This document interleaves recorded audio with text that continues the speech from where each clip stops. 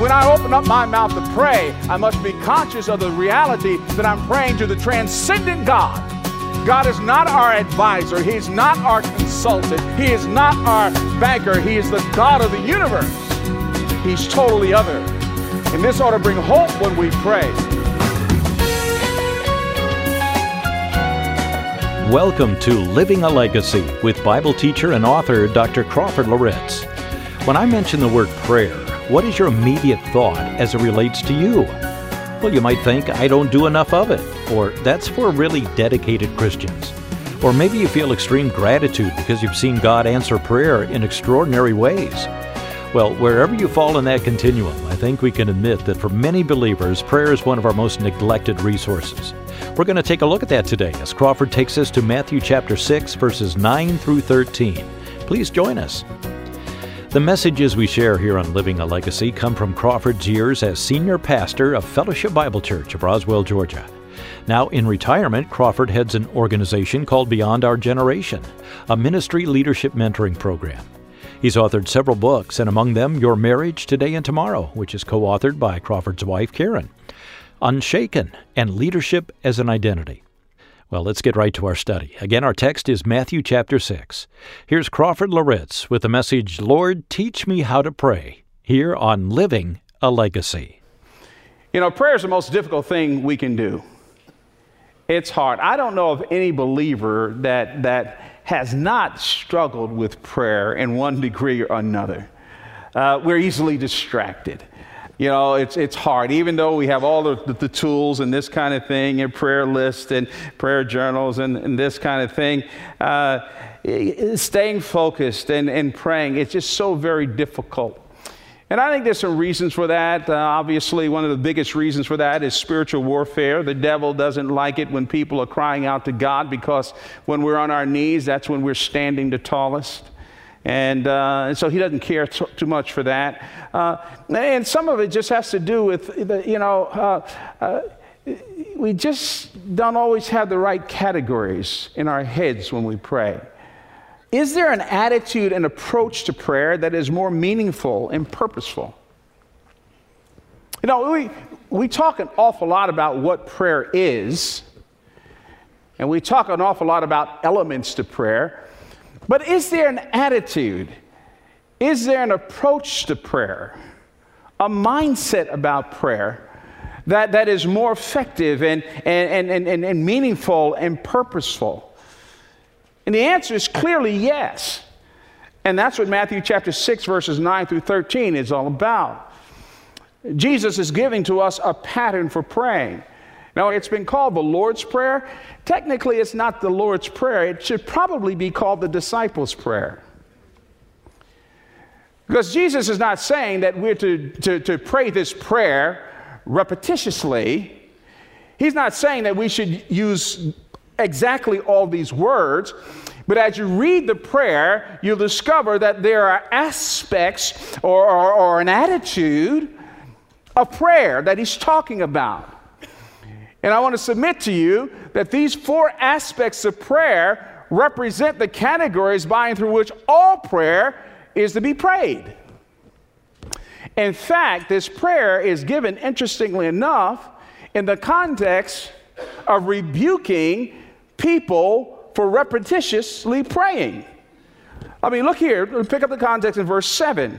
Matthew 6, verse 7, it says, "And when you pray, do not heap up empty phrases as the Gentiles do, for they think that they will be heard for their many words. Do not be like them, for your Father knows what you need before you ask him." In other words, he says, okay, don't pray these untethered prayers. These sort of rote regurgitate things. Don't pray these words, these empty words, thinking somehow or another that you're impressing God or impressing people, or that it's kind of like a degenerated to a rabbit's foot kind of thing. So what Jesus is talking about here, he's saying it's not the repetition, but it's a condition of your heart. So, and then he goes on to give what I see as four aspects of effective prayer. First, we pray to a person. That's verse 9. Secondly, we pray for his plan. That's verse 10. Thirdly, we pray for his provision, verses 11 and 12. And then fourthly, we pray for his protection. That's verse 13. Those are the aspects, arenas, if you will, context, and there's a lot of stuff that can be put underneath those things. But he begins with the beginning. He begins by going vertical. Who are we addressing when we pray? Who are we talking to when we pray? Begins with the person that we're praying to. Notice, and I want to take this line by line. It says, pray then like this. Our Father in heaven, hallowed be your name.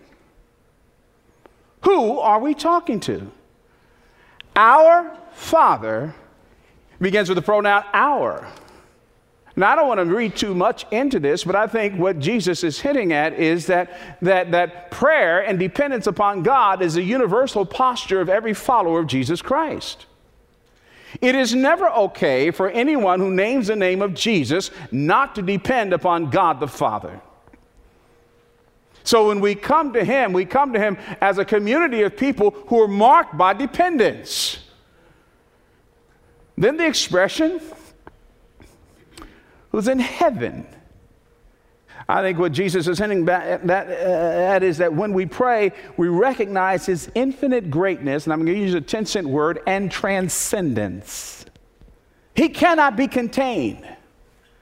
Heaven represents a place of boundless supply. It represents the place of all power and all riches and all that we have. God is not our advisor. He is not our consultant. He is not our banker. He is the God of the universe.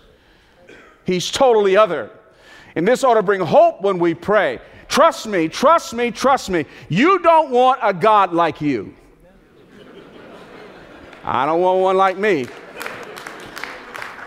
He is magnificent. And so Jesus begins by saying, no, don't begin by focusing on your need. Focus on the one who has no need. And then he says, hallowed be your name. The expression hallowed is an old English word. Actually, it's a phrase could have been translated, let your name be treated with reverence. With reverence. Sometimes I think we trip a little bit into disrespect or disregard. We become a little pedestrian with him. Because he gives us access doesn't change his holiness. Doesn't give us the right to have attitudes with him. Doesn't give us the right to be disrespectful toward him. No, we honor him as holy. His name is to be treated with reverence and respect. Hallowed be your name. So that very first observation wrapped up in verse 9 is that we're praying to a sovereign God who's in control, who doesn't guess about anything, and who is holy. The second aspect of this prayer is that we pray for his plan. We pray to a person, God, then secondly, we pray for his plan. And again, this is broad, and it's meant to be broad. You can plug in almost anything here. But Jesus bottom lines it. He says here in verse 10, your kingdom come, your will be done on earth as it is in heaven. This is what we long for. This is what we desire. More than anything else. Number one, he says, we desire your kingdom to come. He has in view here, because of the immediacy of the prayer and the fact that he's telling his followers to pray this as a template for praying right now down here, I think he's talking about the immediacy of kingdom principles. Pray for the full realization of all that the kingdom means. That you're distinctively the people of God, and you don't represent your own interests. But we're born to represent the interests of the kingdom. That's the reason why we're part of the body of Christ. That's the reason why we're part of the church. No, the church does not replace the millennial kingdom, but the church is to reflect the kingdom principles and kingdom values. And when this watching world wants to get a taste of what the kingdom of God looks like and what the rule of Christ looks like and what the transforming power of Christ looks like and what are the priorities of Christ, what does it look like, and what are the priorities in heaven on earth right now, what does it look like? They should be able to look at the church, to the community of the saints of God. Your kingdom come. And part of that, I believe grammatically, the next line is an extension from that prayer for the kingdom to come and to be realized. If the kingdom is going to come and be realized in my life, if I'm going to live by these kingdom principles, then the next line says, your will be done on earth as it is in heaven. I believe that's all an extension of the kingdom enterprise. Your will be done. It's the accomplishment of what God wills in the deeds of those he has created, as well as in what he does himself. Your will be done. Listen to me.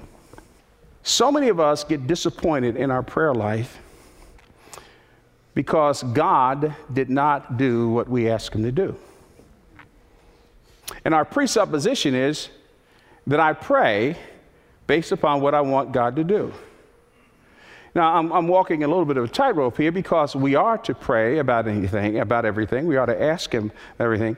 But what we miss in all this teaching on prayer, what we miss is that all of these promises are conditioned by the will of God. They're conditioned by his will. God is not obligated to answer anything that I pray that's not a part of his will. And I got to tell you, the will of God is not always initially pleasant. There's just this brand of Christianity that we keep repackaging this stuff, and we feel like we got to market Jesus, and that somehow or another he needs a publicist to kind of round out his rough edges, and that we've got to brand Christianity in a way that don't be so harsh. But the truth of the matter is, God is into accomplishing what he wants to get done and not just making Crawford comfortable. Do you want his will? Some of us will never have a walk with God that goes beyond our need for comfort and pleasure. That's as far as we're going to go with Jesus. And yet Jesus says in his model prayer, you really want to have prayer that touches his heart? You pray for his plan. So, the aspects of prayer, these broad attitudes and categories that Jesus is speaking to here. We pray, number one, to a person. Number two, we pray for his plan. But number three, we pray for his provision. And that's found in verses 11 and 12. And I link verses 11 and 12 together because there's not a period, but only a comma. And I think he's talking about his provision in two ways. Number one, his provision concerning our needs. He says in verse 11, give us this day our daily bread.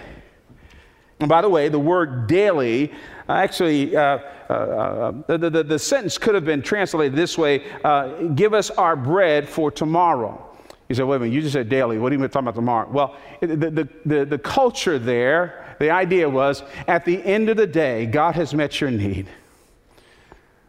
He's met your need.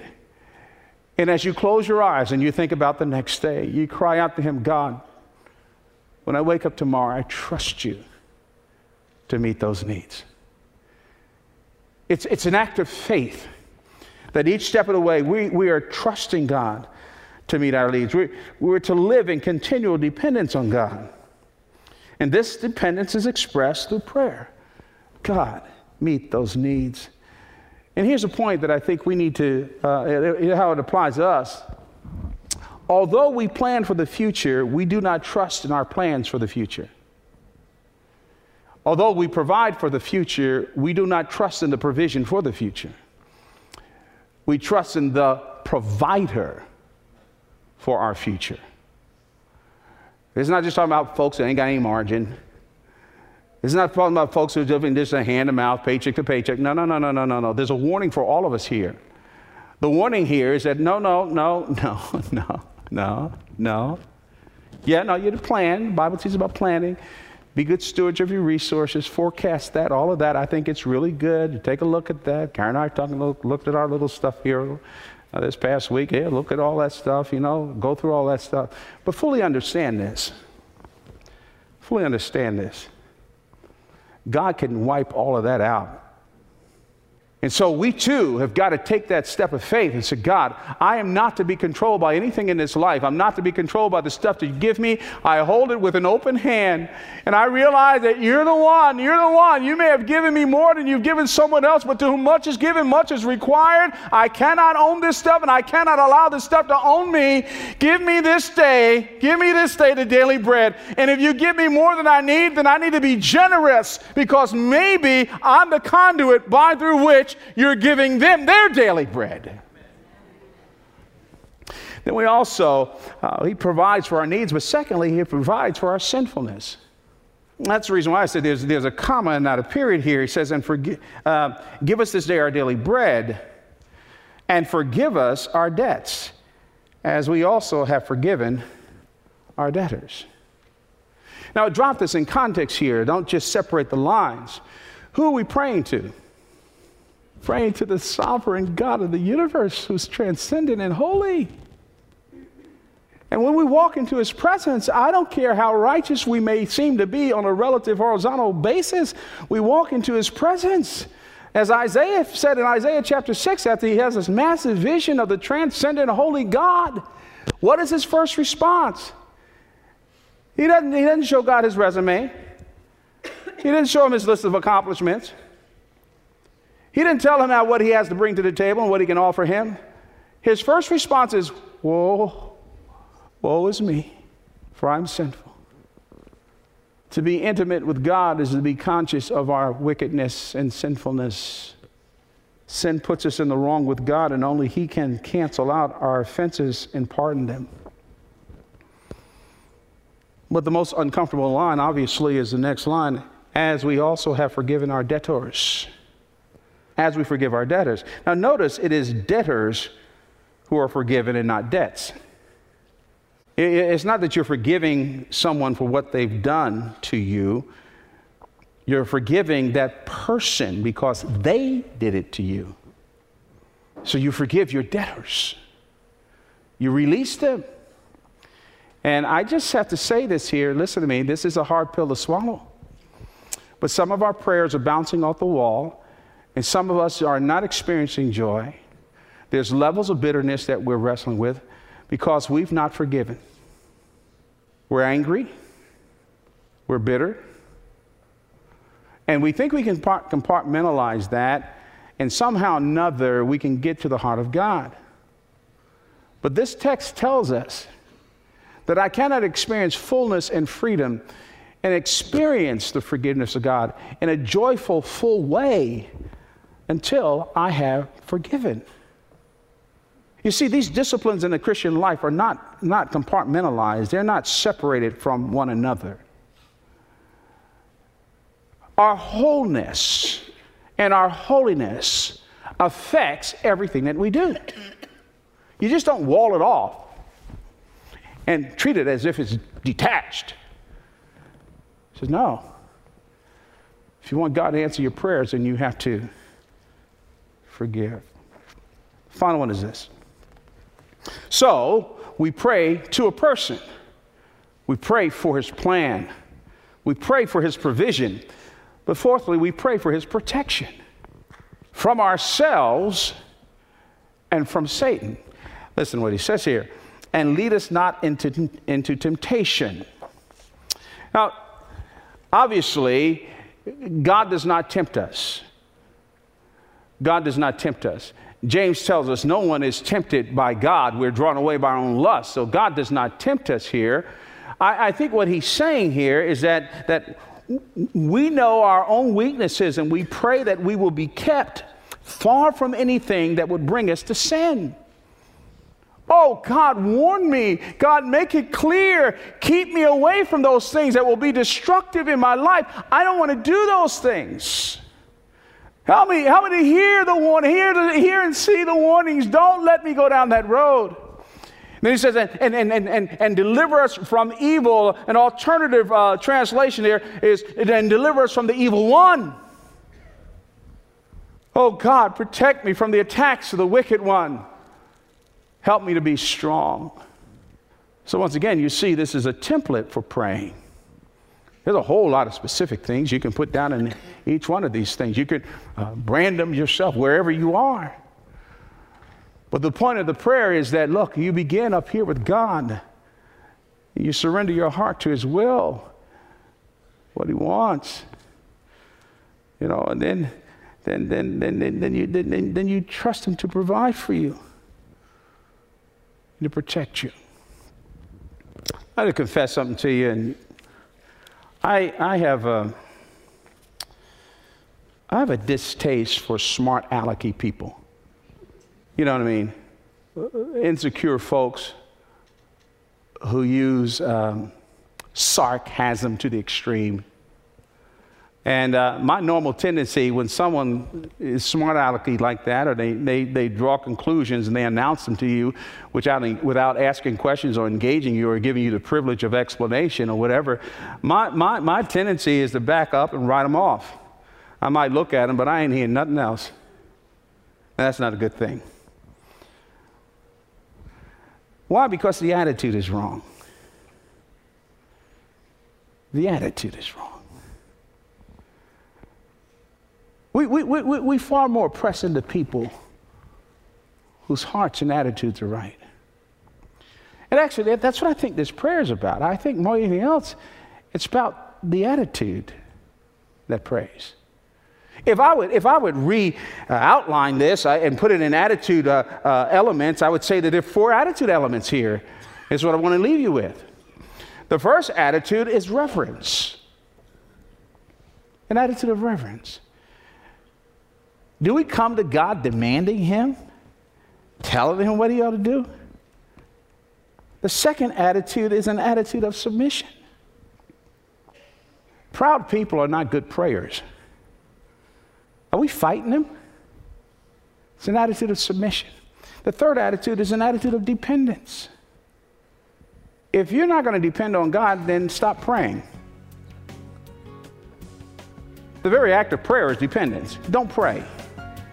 If you don't want to depend on God, don't pray. But we come to Him in an attitude of dependence.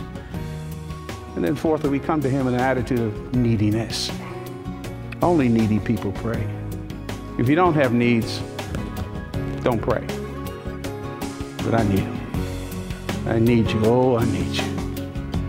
Every hour, I need you. Crawford Loritts, our teacher here on Living a Legacy. Here again are those 4 aspects of prayer. We pray to a person, we pray for his plan, we pray for his provision, and then we pray for his protection. If you missed out on part of today's program, you can hear all of it on our website, livingalegacy.org, livingalegacy.org. Look for the past programs link on the left side of the page. Our weekly teaching programs are available to download for free. Look for the MP3 link on the website. Again, I'd like to emphasize how important it is to keep in touch with us. We need to know that, number 1, you join us either by radio, through our website, or on the online streams. And number 2, how this weekly Bible teaching impacts your walk with Christ. We're not looking for a long letter, just a couple of sentences to let us know you're there. Write to legacy@moody.edu. For Dr. Crawford Loritts, I'm Bill Davis. This program is a production of Moody Radio, a ministry of Moody Bible Institute.